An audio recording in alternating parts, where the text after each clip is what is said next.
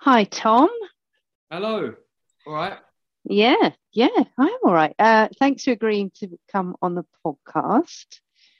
I know a little bit about you, but for the listeners, could you please tell them your name and what it is you do today? Yes, my name is Tom Armstrong, and I work in fashion marketing. I've been freelance for best part of 10 years. I now work full time at an independent menswear brand called Hamilton and Hare. Um, Before this, I had a print magazine called The Move. Before that, I was editor of an online website called Sabotage Times. So a bit of journalism, bit of marketing, do shoots, editorial. That is the long-winded way of telling you what I do.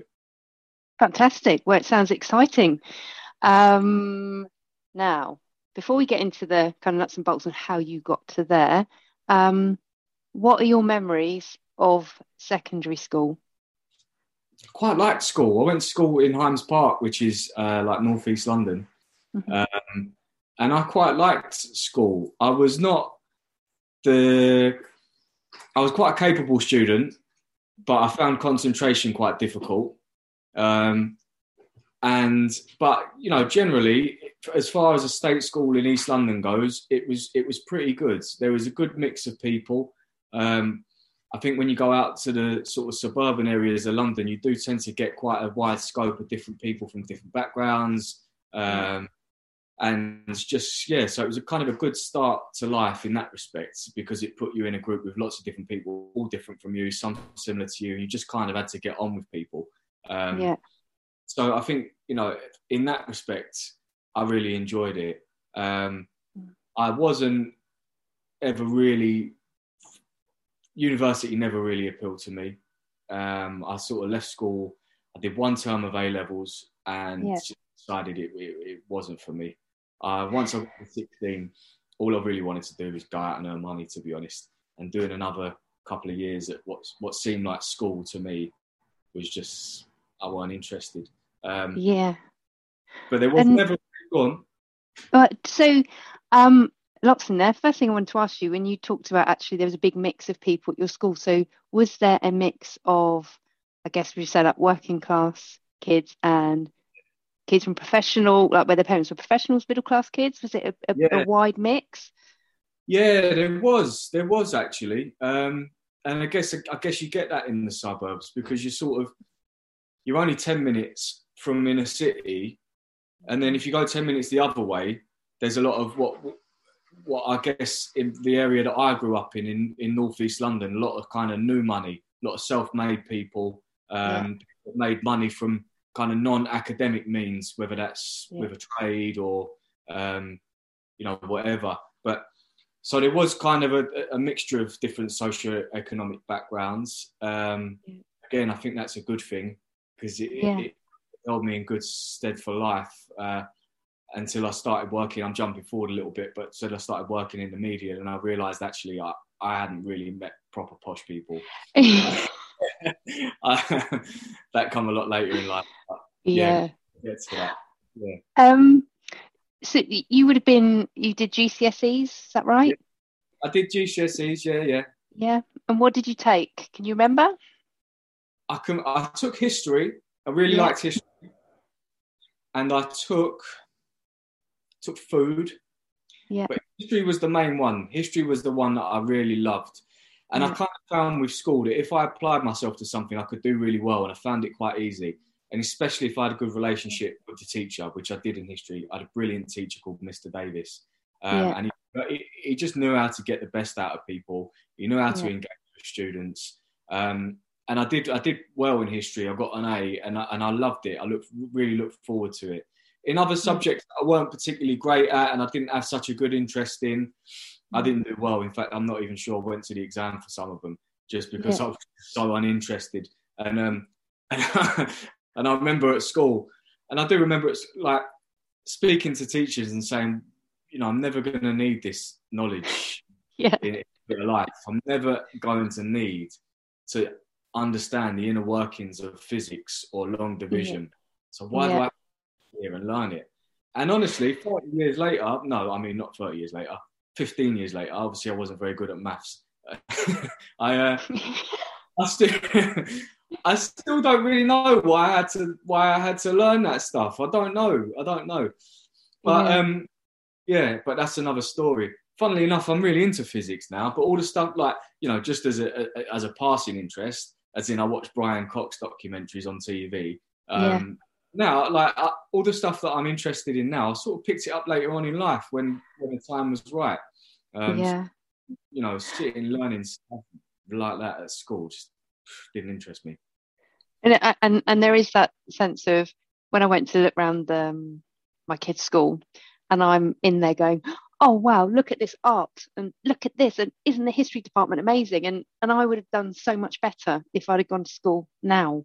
I read A Brief History of Time by Stephen Hawking. I mean, it took me 3 weeks on holiday. I was just like going back 12 pages. But at school, I'd have had no interest, like in quantum physics, certainly. So the A levels, was that staying on at sixth form at your existing school? Was it just expected that you would do that? Well, I wouldn't say that it was expected. Okay. Like I say, a lot of people in the area that I grew up had done well in life through non-academic means. Yeah. So it was never, the academic route was never sort of forced onto you. And in fact, a lot of the time, it was almost looked down upon a little bit, because it was like, well, you're 16 now, you can go out and earn money. Why do you want to stay at school? You should be going out learning a trade or doing something with your time. So why would you want to bother staying on? So it wasn't expected. I kind of just did it because I didn't know what else to do. I stayed on, because I hadn't found a job. And as soon as I did find a job that accepted me full time, I left. That was it. And this really interesting point that you make there, because I think there is that cultural element that you touch on, where actually, if you're surrounded by people who have been successful as entrepreneurs, or they've got a trade, they've built their own businesses, then that's kind of, I guess, the expectation or the role modeling.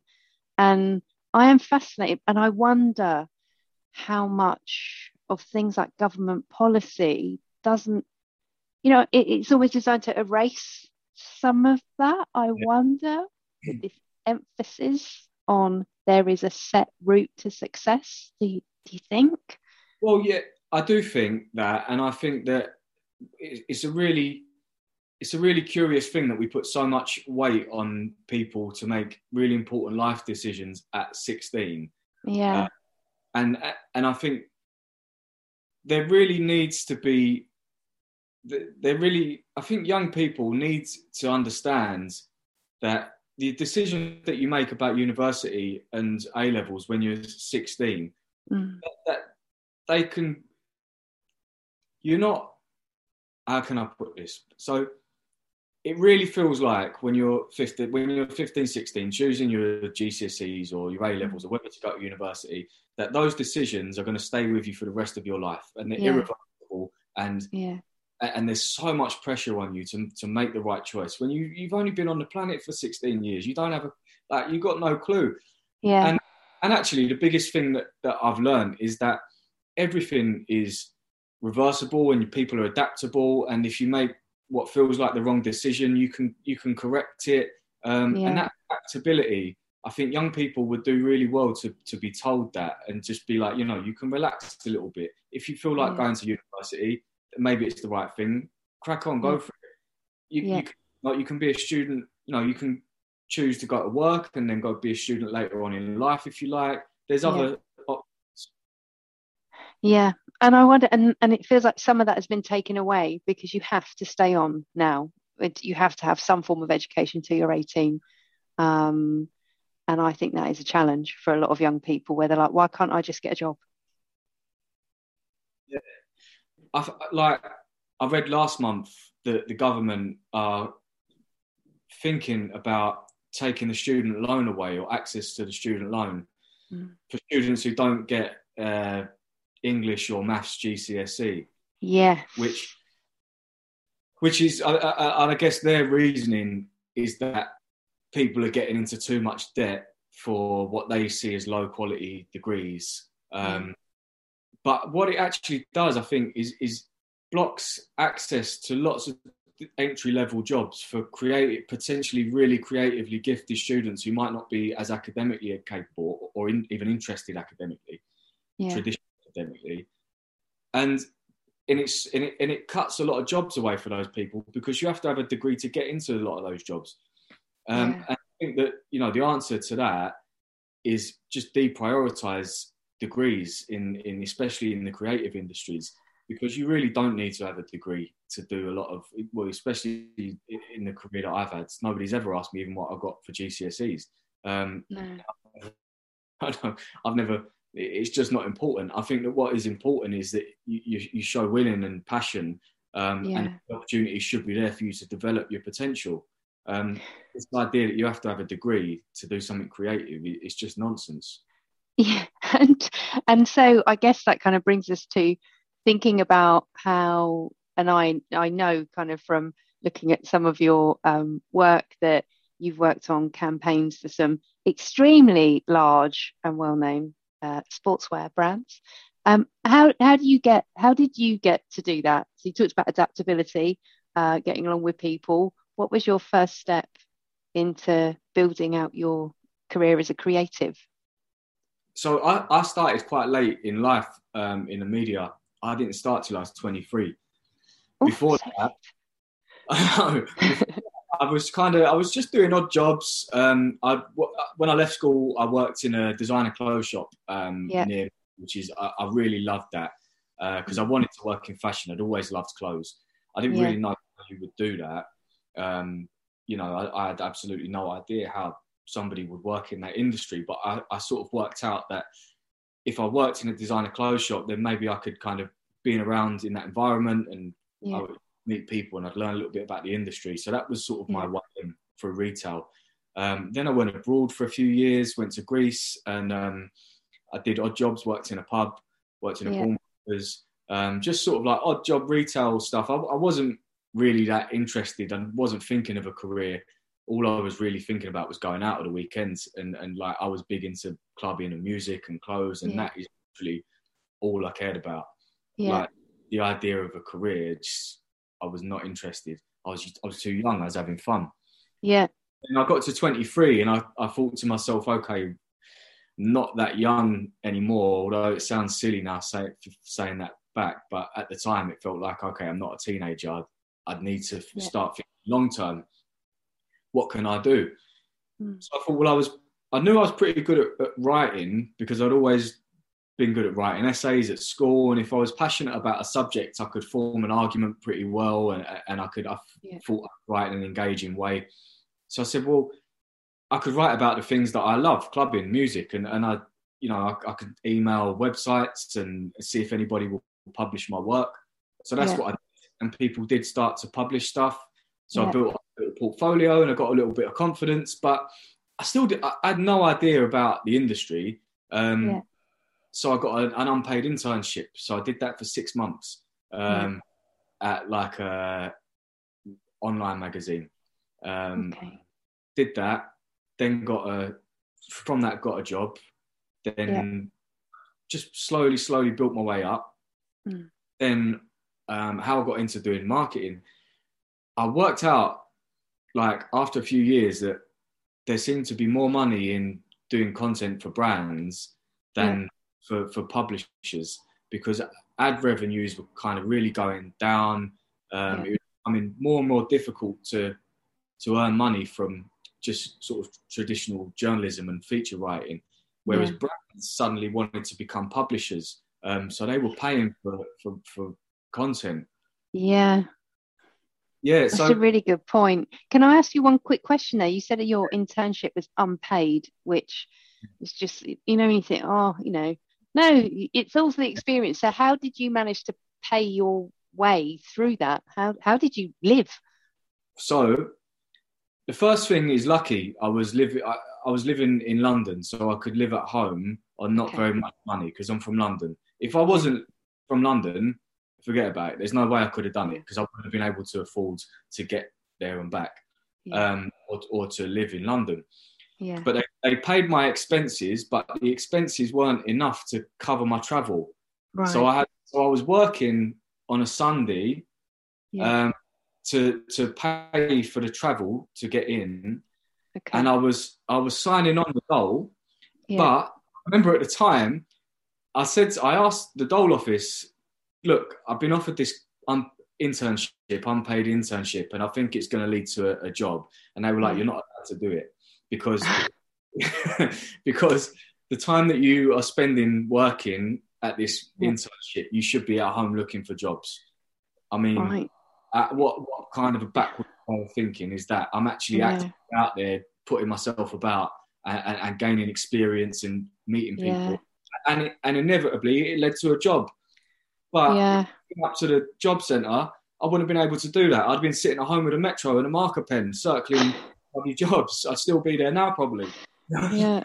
You know what I mean? So, so that's how I sort of, with combination of the dole money Yeah. and working on a Sunday, Yeah. that was just about covering my overheads and giving me a little bit of money to go out at the weekend. Yeah. It is crazy, isn't it? Because there is an element of, as you say, you were creating your career and building that network, honing your skills, showing what you were capable of to the kind of people that you wanted to work for. And if you'd have gone and done A levels or something like that, that would have been okay.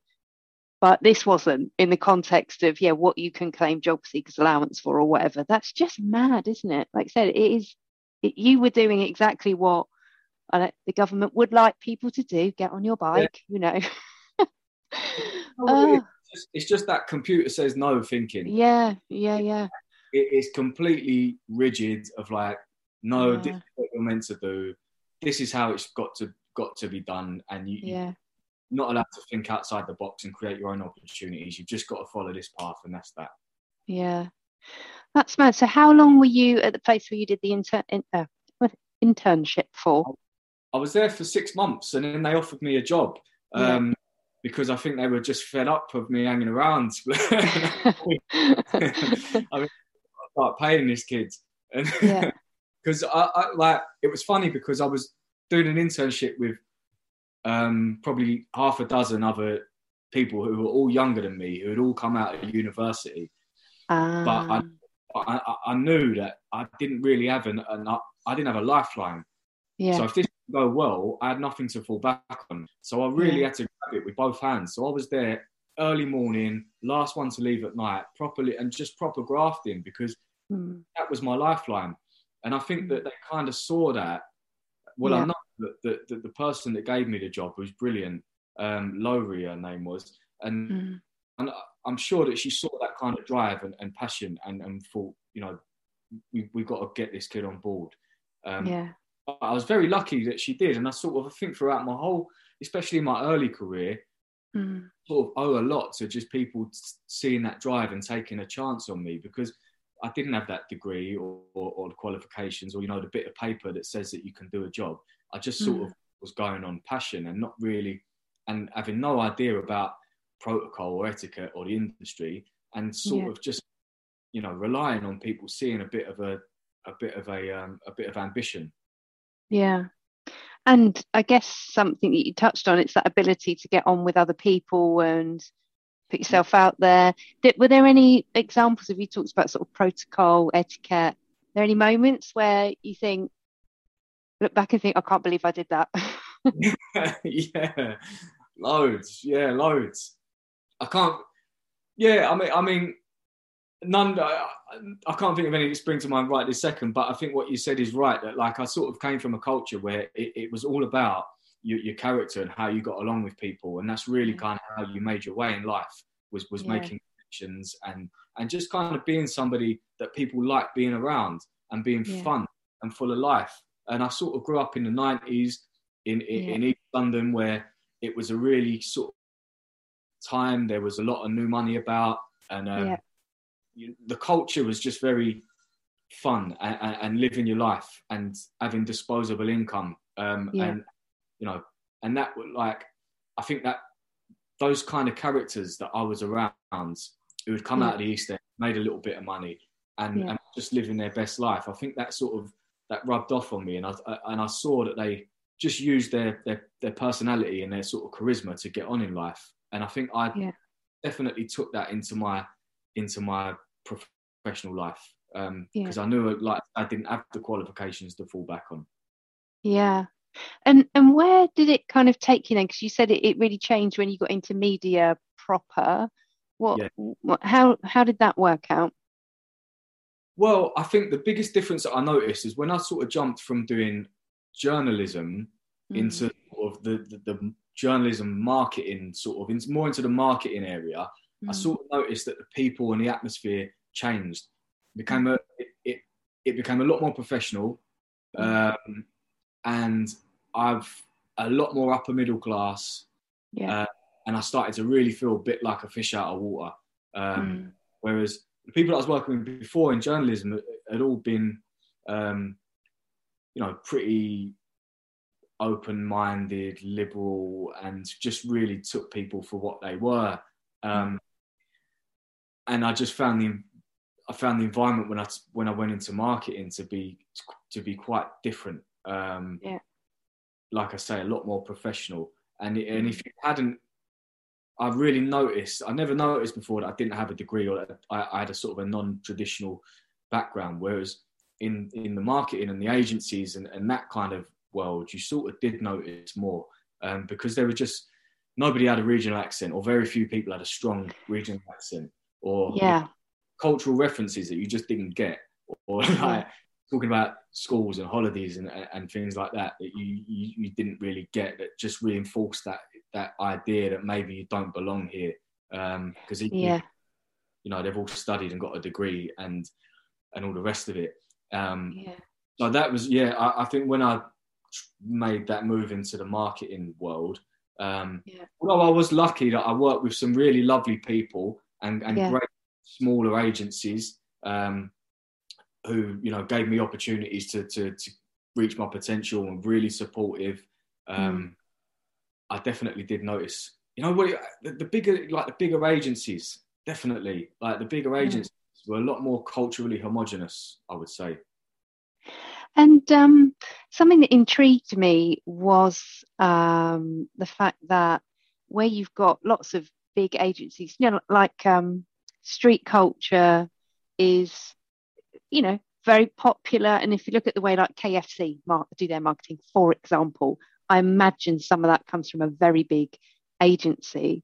And so I wonder if there is an element of, you've got like one kind of more homogenous group of people using the culture of the majority of people to sell to them. Do you see sort of where I'm getting? It doesn't feel quite right.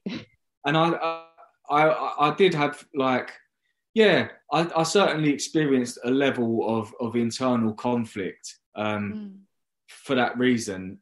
And one thing that I noticed was that, talking about working class creatives, that industry is getting a lot better at giving opportunities to freelancers from non-academic or working class backgrounds, whether that's photographers, videographers. But what they really won't do is give the desk jobs, the client-facing jobs, the money jobs, the stable money. Those they only go to the people who are like them, who have got that polish and that sort of social training. And I don't think that's always a conscious thing. I don't think they all sit together in a room and think, well, how can we keep working class people out of this industry? I just think it's an unfortunate consequence of unconscious bias that has been unchecked for a very, very long time.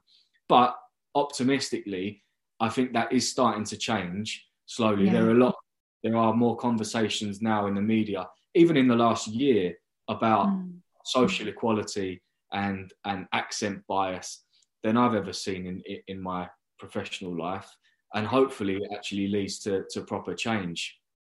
Yeah, and I think let's talk about common people actually, because the reason I came across you was because I follow, like social mobility is a big thing for me and I speak about it.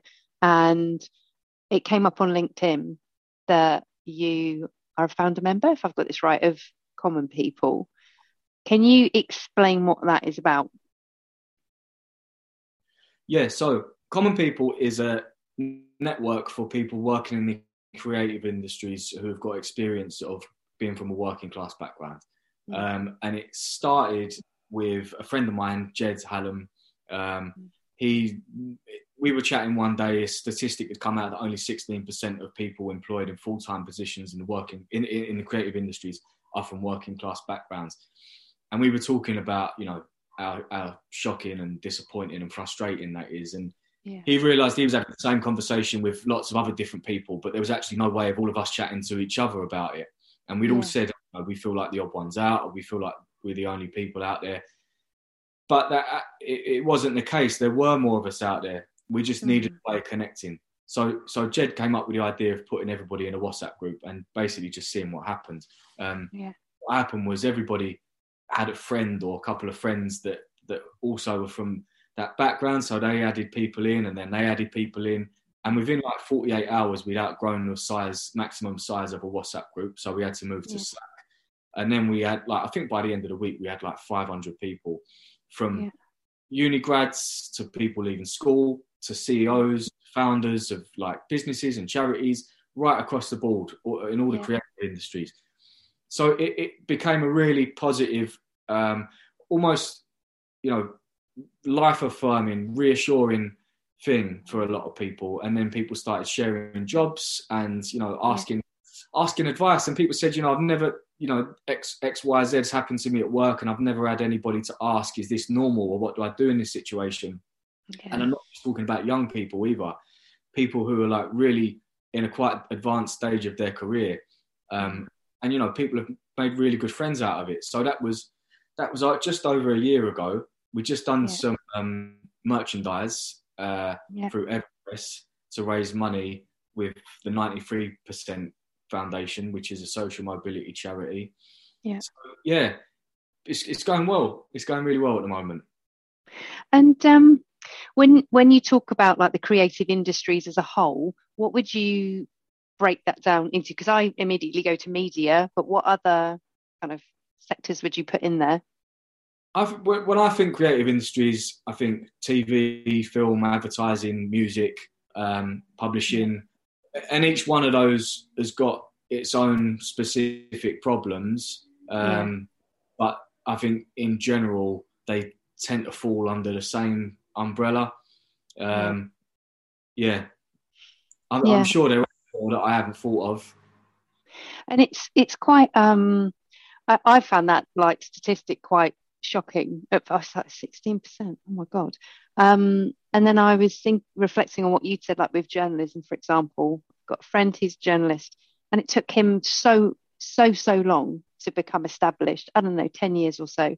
But he had a level of support that I couldn't have had, for example.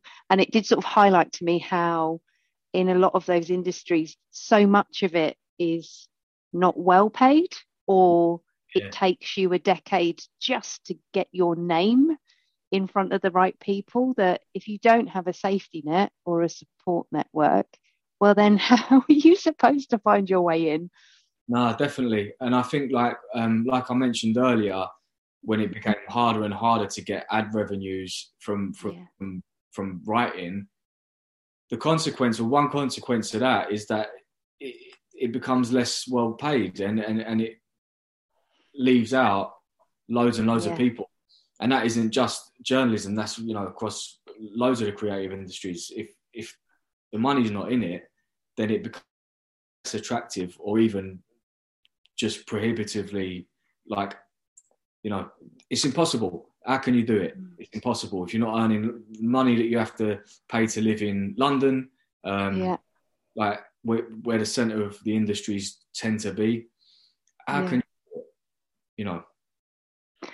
And what kind of things? So you said like Common People's got a network that people can use to get to know one another and feel like they're not on their own, and you've been sharing jobs, and I think I read a piece in the Drum where you were featured. And have you got some kind of uh, and you're working with the 93% Foundation. Where do you when next do you think Common People could go? What other things do you think it could do? Well, I don't know.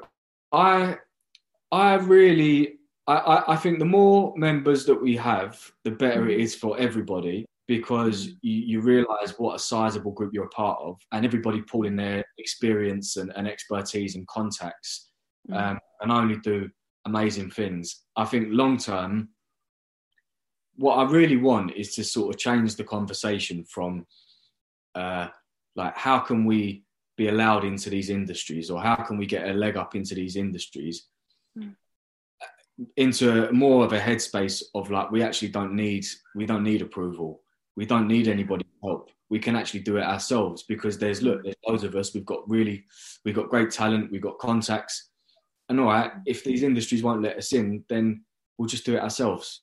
You know, if yeah, we can't get jobs in these companies, we'll start our own companies. yeah. And you know, so that people can't ignore us. And I would really like I'd like stuff like that to start happening. And Yeah, to do their own thing. and I saw an example of that from your work where you said you started up a magazine yourself. That, can you Yeah. just talk a little bit about that? Because I think it was a really great story in that. So in 2016, I started a magazine called The Move, Yeah, which was like club culture, fashion, music, all the things that I love. And yeah, I sort of decided to do that because I was becoming a little bit disenfranchised with online media. mm, It was becoming harder and harder to build up a relationship as an editor with your audience because traffic was so transient with the rise of social media. Um, Everybody was just kind of, they'd see a link to your website, they'd be in and then they'd be out again without ever really remembering who the publisher was. Um, so I decided maybe I'd try something that gave me a stronger connection to a smaller amount of people, and maybe that yeah, would be a little bit more fulfilling than just chasing traffic yeah. with bloody cat videos or whatever Yeah. whatever the social media platform was choosing to push that month. You had Yeah. to alter your content strategy to suit them, and I thought, well, no, I don't really want to do that, thank you. So I'll do a magazine then. So yeah, it was good. We did it for 6 issues, Yeah. and I learned a lot. I really enjoyed doing it, and I really did love having those stronger relationships because if people have bought something for like you know at whatever a magazine costs £5-10, Yeah. they're going to spend more time with it. They're going to have a stronger relationship with it because they want to get something back from their investment. Yeah. Um, and I love the fact that when someone bought the magazine, I could write it was me writing their address on the envelope and sending it off Yeah. to them. You don't get Yeah. that connection on a website, right? You might get 1 million people might read an article, but you can't actually chat to any of them about it. Or like, I mean, yeah, people might leave comments, but Yeah. people telling you don't know what you're talking about. But when people buy a magazine, they like it, and you get emails and Instagram messages. You can make friends, and you can see the mag in people's homes, and like that was so much more fulfilling to me. I loved it, man. But COVID, unfortunately, Yeah. COVID and burnout really because I was doing like 2-3 issues a year. They were 100-page issues because I wanted to give people value for money, and I Yeah. knew that the difference with the internet, people don't pay for generally. Nowadays there's paywalls and things, but at the time they were less common. So it Yeah. was kind of all about free traffic, and I thought if people are actually going to buy something, it's got to be of really really good quality. It's got to be Yeah. a lot better than what they can get for free online. Um, Yeah. so the resources that I had to put in, and I'm just Mm, talking about like time and brain power mm, to maintain that level of quality over 6 issues was difficult. It's really hard on a small budget as well. So I was yeah. feeling a bit burnt out. And then when COVID came, obviously all the printing presses shut, and we had no way Mm, of distributing the mag because the record shops that we sold it in were closed. And all yeah. about there wasn't anything to write about, to be blunt. So Mm. I just decided to knock it on the head. But I Mm. still love print journalism. Love it. Yeah. And you also did there was the retro store campaign that you did as well, because I love the idea of, like you said, in a world full of cat videos, um, making something that is still physical, Yeah. it's person to person interaction, and that still lands really well. Yeah, the store was a brilliant project that I did with Adidas and Mondial, who Mondial is a football magazine Yeah, and creative agency. Um, what we did, the Adidas were re-releasing a trainer that had come out in the 70s or the 80s. mm, We had to think of a way of making it exciting because there were new trainers released every day now. So yeah, how do you get people talking about just, what could just be another trainer? So we decided to create like an old school sports shop, yeah, like an old independent sports shop with like yeah, tennis rackets and those, the neon stars with yeah, stuff on it. And we thought we took over a shop for a week, and just like created this whole like immersive thing, bought like old props from eBay, old footballs, and got AstroTurf on the floor. And when yeah, people went in, then they would see on the wall it was all these new Adidas trainers. So then it sort of clicked. Oh, this is a thing. But yeah, that was a really, really fun project to work on. I wish I could do more stuff like that, because the brand, we did it with a shop called Hannon, who were yeah, based up in Scotland, and they gave us green light. They were like, do whatever you want. yeah, Sometimes people can be really precious about their logo or their brand. They were just like, nah, do whatever you want. So we had like flyers made up like an old sports shop advert that you might see in the back of a newspaper. yeah. Yeah, it was really fun. I'd like to Nice. do more stuff like that, fun stuff. I think that's what's lacking. That's definitely been lacking in it. I've noticed, because I grew up in the 90s, right? Yeah, When it was all about being fun and yeah, having a laugh, and yeah. I think that's been lacking from the media and advertising and publishing, Mm. definitely recently. Just doing things because it's fun and it makes people laugh, and it's a good idea. That's it. Just do it. Just spend a bit of money and crack on. And how do you and this is what it feels to me, kind of like you built your career. You said like at school, you're like, well, I did the stuff that really interested me. When I was engaged with it, that was when I excelled. And then you kind of took that into your apprenticeship and actually into your first job. You're like, great, music, fashion, clubbing, excellent. So you've managed to take all the things that you love and build a career that traditionally people might say, well, you only get to do that if you've gone down the university route. Um, what do you think it is that has put you in good stead throughout that time? I think always having your antenna on, Yeah, having your radar on yeah, for opportunities.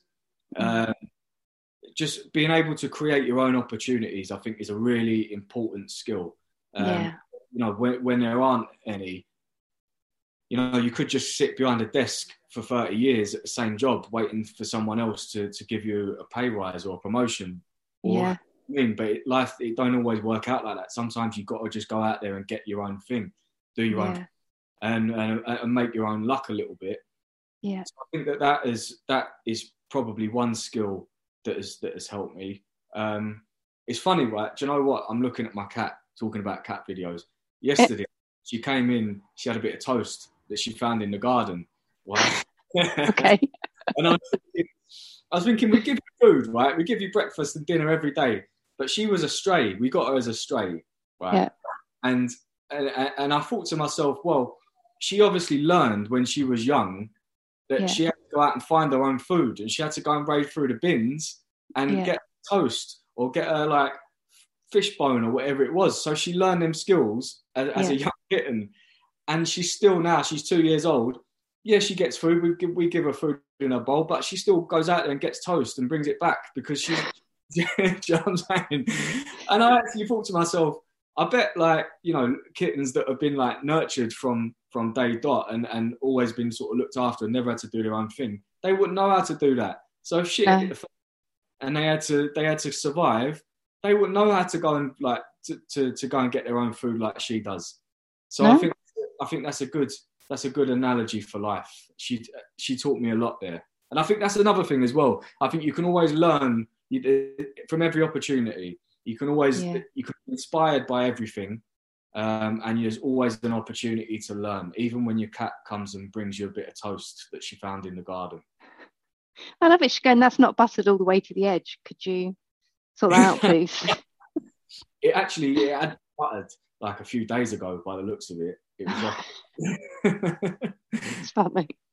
And I do like that analogy, and it's something that actually I think about a lot, because I had to think on my feet as a young person. Because of where I find myself today, my children are far more cosseted than I was. And you think, does that mean that you don't learn to strive? It's something that I worry about, really. I should just tell them when they're 16, could you get out, please, get a job? But it is that thing that you say of that, being open to opportunities, being flexible, adaptable, learning from cats. But that creativity that you had would have just been stifled in like you say, it's by staying at sixth form or by working in a boring office.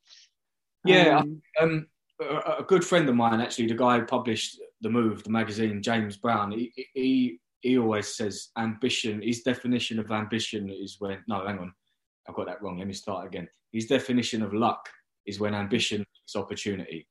And I've always remembered that, and he's taught me a lot of it. It taught me a lot of valuable things, but that I think is the one that comes back to me, because lots of people have lots of one and not enough of the other, and never really happens for them. And I think if you've got that ambition and you're always out there looking for opportunities and looking for little gaps that you can fill, or ways that you can make yourself useful, or thinking of things that you do that other people can't do, I think that's a big thing. I do a little bit of mentoring, and that's one thing I always tell young people is, although you might not have a traditional background in the sort of academic sense, there's a lot that you can do that other people can't do because you've had a unique experience, and I think that's really important. So when you do find those opportunities, you make the most of them. Yeah, I love that, and you made me think there that, because certainly my accent changed when I went into the corporate environment, and it takes a lot of energy to put on that polish, which distracts you from the stuff you're naturally gifted at, potentially. Absolutely. Yeah, I had an interesting chat. I was on a panel talk a couple of months ago, and there was an interesting guy, older guy, really successful in Adland. And he was like, as soon as I worked out that it was only kind of me getting in my own way, I found confidence, and I realised that people started taking me more seriously because I believed in myself, and so other people believed me. And I sort of, at the time, I agreed to him up to a point, because I think that also, you can have all the confidence in the world, but structural discrimination does exist. There's some things that you just can't, can't change. But I actually think he makes an interesting point, in that confidence. You get that later on in life, if you're from a sort of a working class or non-academic background. It takes you a long time to get that confidence. You have to have a few successes in your career to start believing in yourself. And wouldn't it be amazing if you left school or you left university with that amount of confidence in yourself, which if you go to a private school, you tend to do.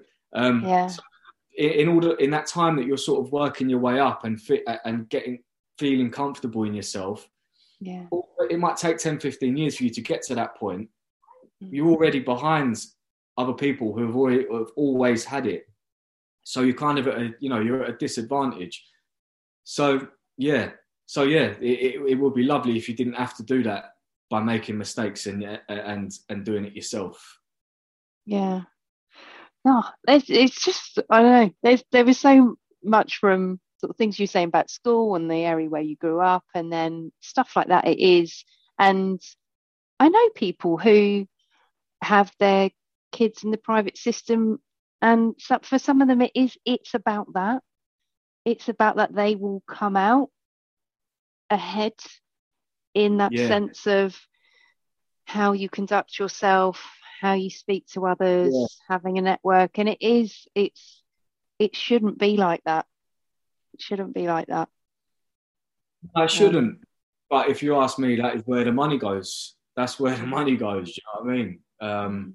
Yeah, it's that polish. Yeah. That is what they don't teach you necessarily at state school. No.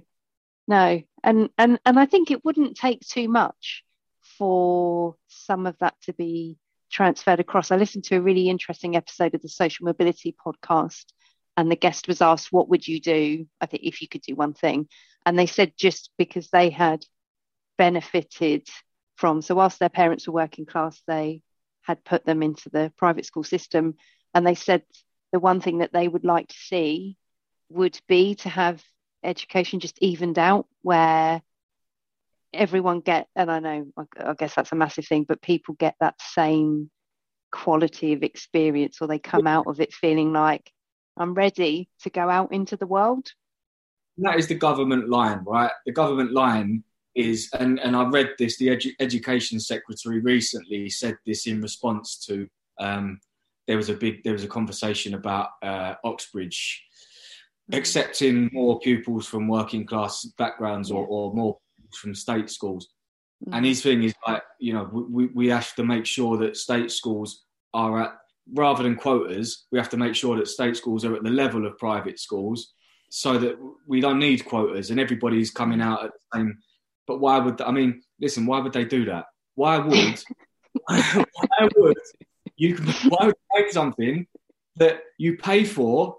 Like, these people pay thousands and thousands and thousands to put their kids in the best private schools. What is their motivation to devalue them, to make free schools just as good as them? Because then what are they paying for? Like, why would you trust these people to? And I'm sorry to get too political, but why would you trust the government, who are the product and biggest champions of private schools, to make them obsolete by making free schools just as good, so that you can send your kids to any free school and get the same services as you would to people who pay hundreds of thousands?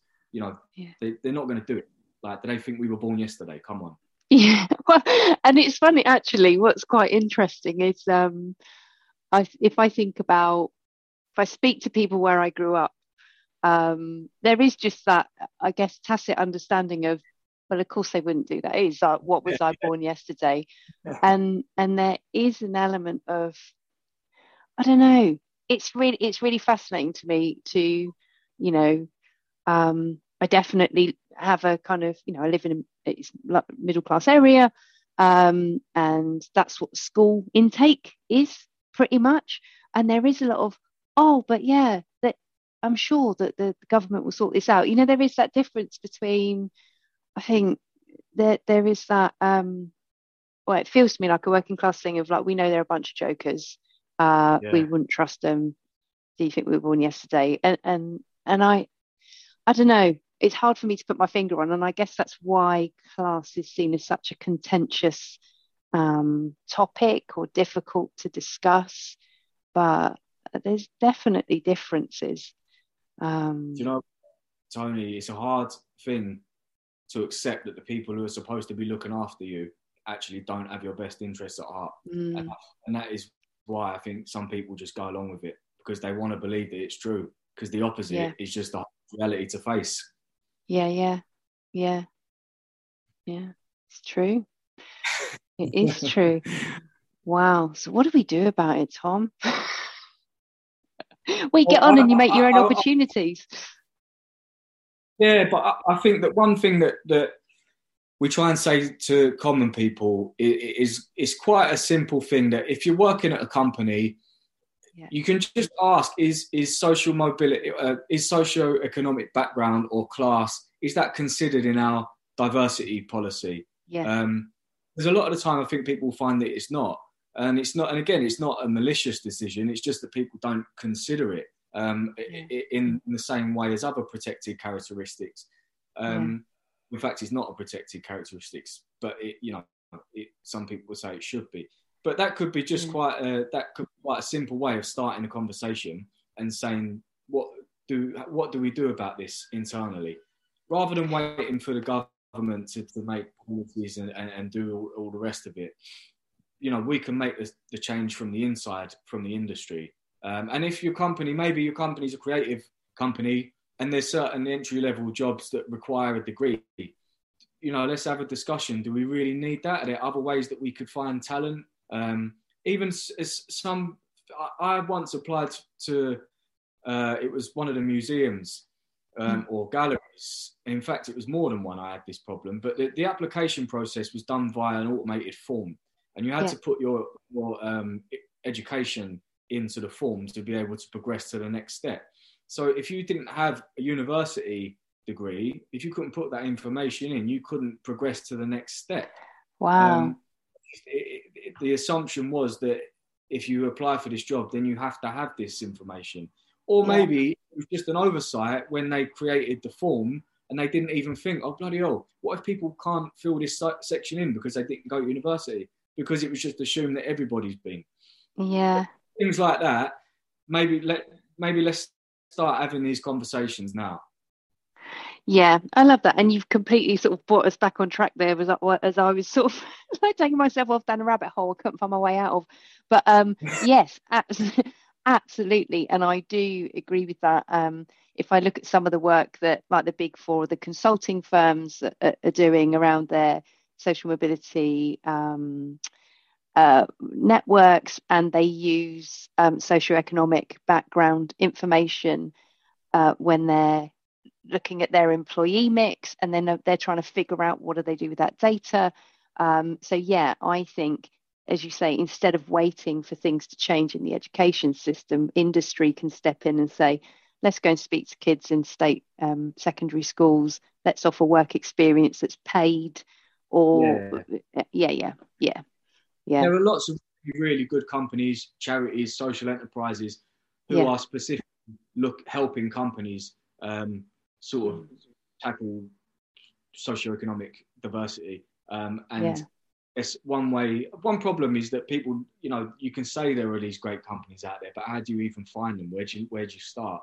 And I would say to those people, get into Common People, drop us a message or join the group and just, ask, because there are loads and loads of people out there. I've actually got a little bit of a database of great companies who are doing work and mentorship schemes, brilliant, the rest of it. Yeah, so just drop us a message. Brilliant. So I'll put the links to how to get in touch with Common People in the show notes. I've just loved talking to you because we've gone very deep and serious, and we've had cats bringing toast in from the garden, which is just like it's gone quickly. It's an hour. Is it? Wow. Thanks, Tom. Thank you. It's been fun. Thanks.